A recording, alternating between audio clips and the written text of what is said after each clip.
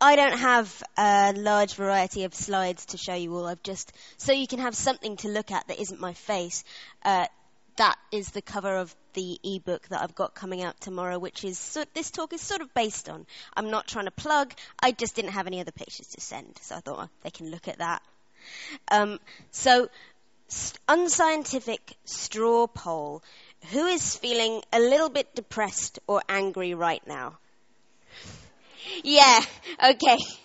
I thought that might be the case. So, and I want to start off by saying that that's an entirely appropriate reaction. And Anita and I were talking just before this, actually, about the pressure to end these things with some sort of, inspiring, uplifting message. It's all going to be okay because, a lot of the women I know who write books about things that make them angry are pressured by publishers or editors to end it with a love story. I mean, we could maybe end it with a love story, but it would be a bit out of context. But, end it with, it's all going to be fine, don't worry. I really think we should worry. I think there is a massive battle for the future of gender relations taking place right now, and we all need to be aware of it. But, having said that, one of the biggest risks in this debate, in the entire discussion about women and misogyny and harassment online, is that we start thinking of the internet as a space which is not safe for women. This is something I'm seeing a great deal in the UK, which is where I'm from, where at the moment there is a huge debate going on in the press about online harassment and how the internet is a terribly, terribly dangerous place because it's definitely a separate place for women to go, particularly young women. And, to protect themselves, women should not go online. We shouldn't engage in these spaces. Don't go to Ask FM, don't go to Facebook, just, maybe stay in your room. And this, to me, there's really no difference between saying that and saying to women, well, if you don't want to get raped, maybe you shouldn't go out at night on your own.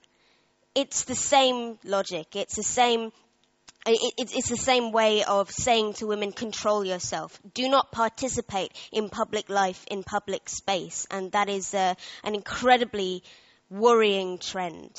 I wanted to talk a little bit about what the internet is doing for gender relations and for women and for media, and I wanted to tell a story which is my story in part, and it's personal and political, and it starts in 2005, which is a very long time ago in the life of the internet, on LiveJournal, in a magical land called LiveJournal, far, far away now, sadly.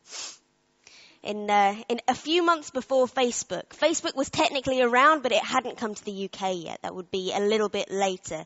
I have been active in online communities from a very young age, but it was really only at university at the age of about 19 that I finally started blogging in a really full-time way, mostly because I moved in with a girl who was a close friend who informed me that if I ever wanted to talk to her again about anything important, I had to get a LiveJournal account and talk to her on there, despite the fact that she lived in the room next door to me.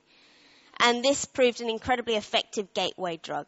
And I found myself suddenly introduced to this fascinating new world where people talked about gender in a new way. People talked about feminism in a new way. I'm a massive nerd. There were all kinds of fandom communities out there which made me feel, I think safe is the wrong word for some of those pages, but definitely like I'd found my kind, like I'd found all kinds of different new tribes that I wanted to get involved with. I was excited about the language being used there. I was excited that there were people in these communities who weren't playing the same kind of gender game. I heard words like cis and transgender for the first time. It wasn't an accident that a great many people in those communities were young people who were coming out for the first time. My anti-racist education started in those communities a great many years earlier than I think it probably would have done had I not been involved in those subgroups, because I grew up in an incredibly white area and was incredibly ignorant before I came online in that way.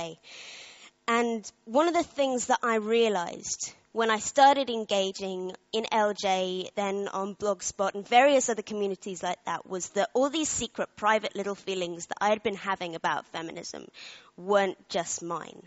A lot of people were angry, and a lot of people were talking mainly to each other about what their experience of being female or being queer was like on a daily basis. And this was massively, massively energizing for me. It made me think about my reality and what I was learning and being taught at university at the same time. Bear in mind, I went to a very traditional, eminent university where I was actually told by a female tutor that if I wrote about women's issues in my final paper, I would not get a first. And so I instead took up drinking, and I didn't get a first. But, you know, it's in the outside world. My grounding in feminist thought was, I guess, reasonably advanced for somebody that age, because I happened to be a nerd about various feminist writers almost by accident when I was quite young. I'd read Germaine Greer, I'd read Andrea Dworkin, I'd read various other writers, but I thought this was just something weird that I liked, that was a bit passé and nobody else was thinking about it. It turned out that wasn't true.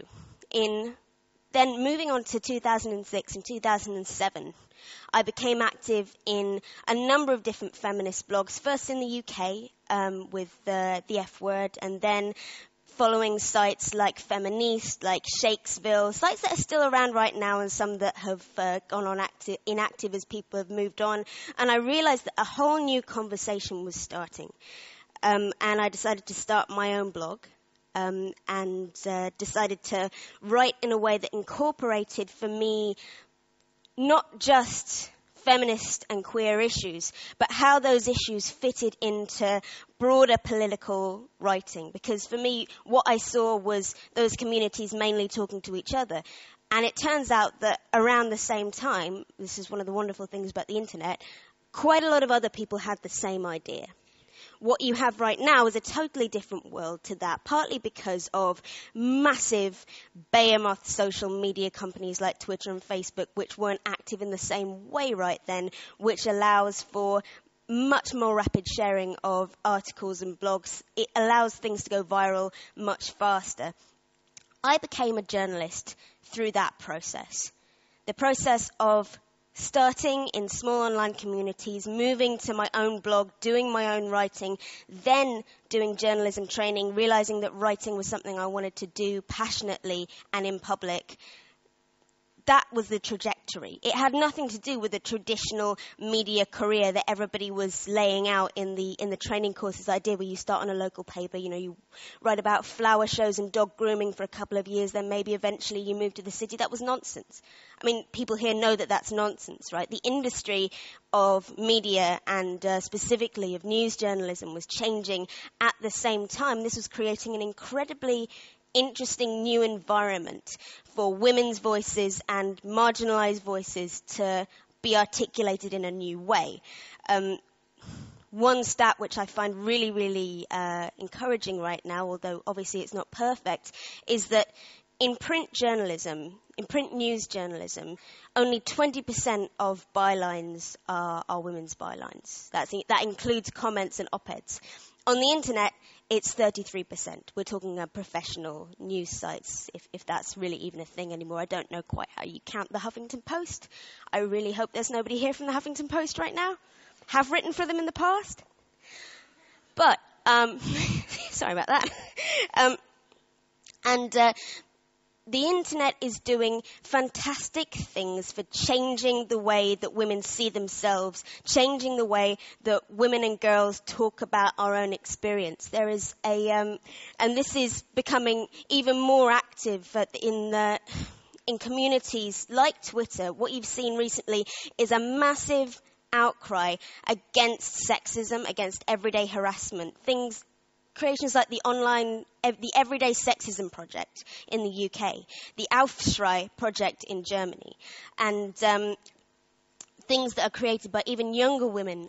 There is something I discovered only a few days ago, is a site called the Unslut Project. And I thought that rather than just put it up there, I would read you a little bit from the Unslut Project is a group blog whereby young girls, often very young girls, school age, teenage, even preteen, share their experiences of being called a slut, of facing slut shaming and what that means. And there was one, and I'm going to really do my best to stay cool as I read this, because it gives me feels, as they say on LiveJournal.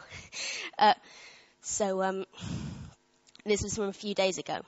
So, I'm 15 years old in 9th grade in Northern California. I moved here from the UK last August. Last July in the UK, I went to a party. I was pretty popular. I had a lot of friends. The boys at this party tried to get me drunk. I had never had alcohol, and I was given lots of drinks that started off being mixed with alcohol and then became pure liquor. They succeeded with getting me completely out of my senses. About 6 guys made out with me and forced me to touch them, and they touched me. They trampled on me and held me down at points. One guy literally dragged me up the stairs into a room and unzipped my shorts and tried to have sex with me. I told him to not. I didn't want it to happen. I was on my period.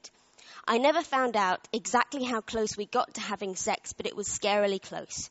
People went round at the party saying that we had sex, and a couple of girls who were my close friends said that I was on my period. I woke up the next day with bruises all over every part of my body and feeling horrible and disgusting.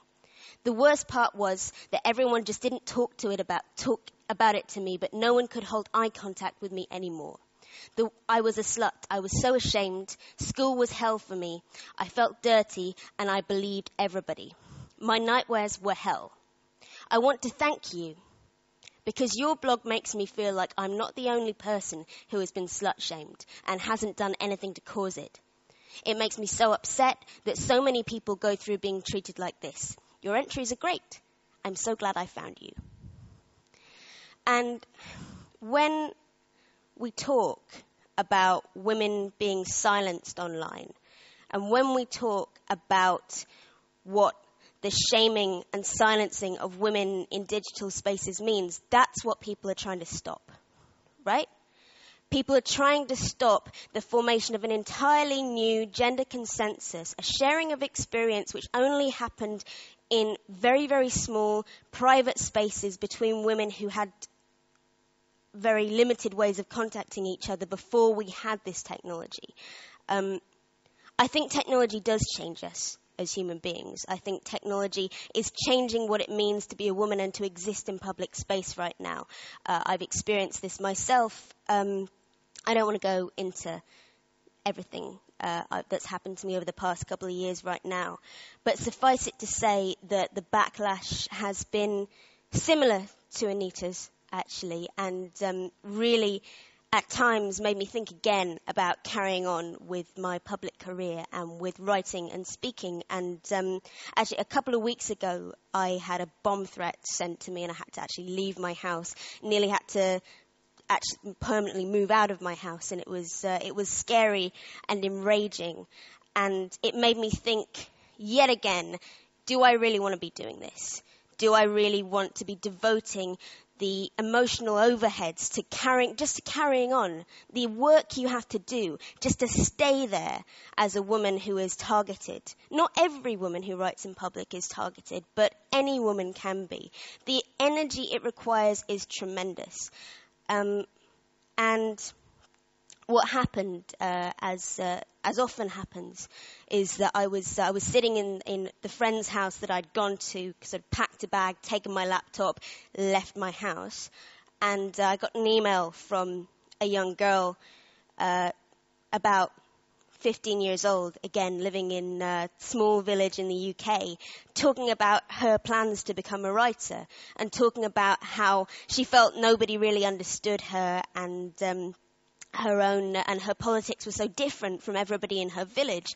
And I thought, my God, what am I supposed to say to this girl? What am I supposed to say to any of the young girls and young boys and young people of all genders who email me and write to me and reach out and say, we want to be involved, we want to create something new? Do you say to them, you better protect yourself, maybe think again about what you put out online. Don't engage. Don't feed. You have to grow a very, very thick skin. That's an awful. I get it all the time. Grow a thick skin. I'm a writer. I don't need a thick skin. It's the last thing I need. They tell you these things because they feel like the only option is to step back and exclude yourself from these spaces. It's a very, very old attitude applying to a very, very new human space. We act like the internet has been around for many, many generations, like it's something that can never change. What we're talking about that can never change is the structural misogyny of our culture. I think that technology can go some way to changing that, and projects like the Unslut Project, Aufschrei, Everyday Sexism make us look again about how women experience harassment, about how people of all genders experience sex segregation.